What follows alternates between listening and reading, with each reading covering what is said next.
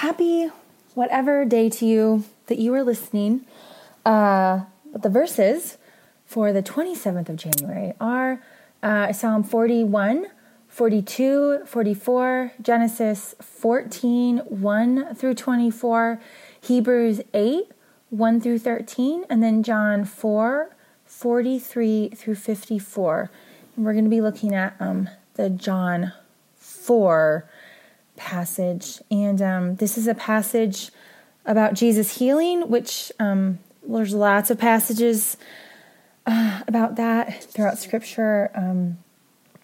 But the thing that I wanted to point out today was towards the end of it. This man has come and asked Jesus to heal his son, and Jesus kind of puts a little jab at him because he says, unless you people see signs and wonders, you will by no means believe. But the guy does not care because it's his child, right? And he begs him to come down. But all Jesus does is say, go your way, your son lives. So I think it's interesting. The man believed him. He goes home. He gets met halfway. They're telling him his son is alive.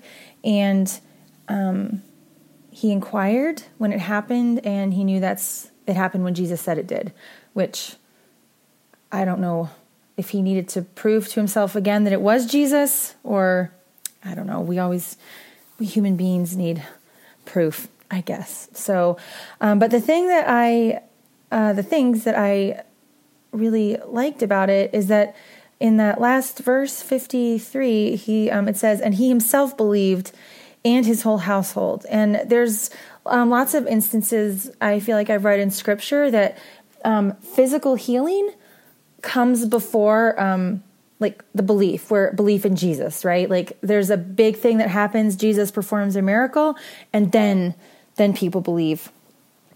And I feel like there's a lot of power in that, right? Like Jesus comes through, he's physically returning people to wholeness. He's also, you're forgiving sins, so he's returning people to spiritual wholeness as well.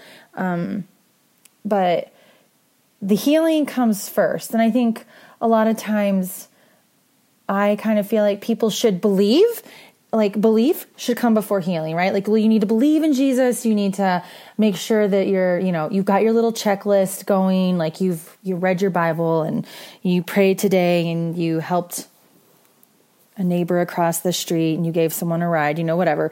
But, and then you'll be healed. But so many instances in the Bible and in the New Testament when there's, Jesus heals before people believe. And so I'm encouraged by that because it's okay, right? Like we can have a miracle or people can have a miracle and then they're like, oh my gosh, Jesus, like this guy is for real. He has power over the physical world. And so, he must have power and authority over the spiritual world as well.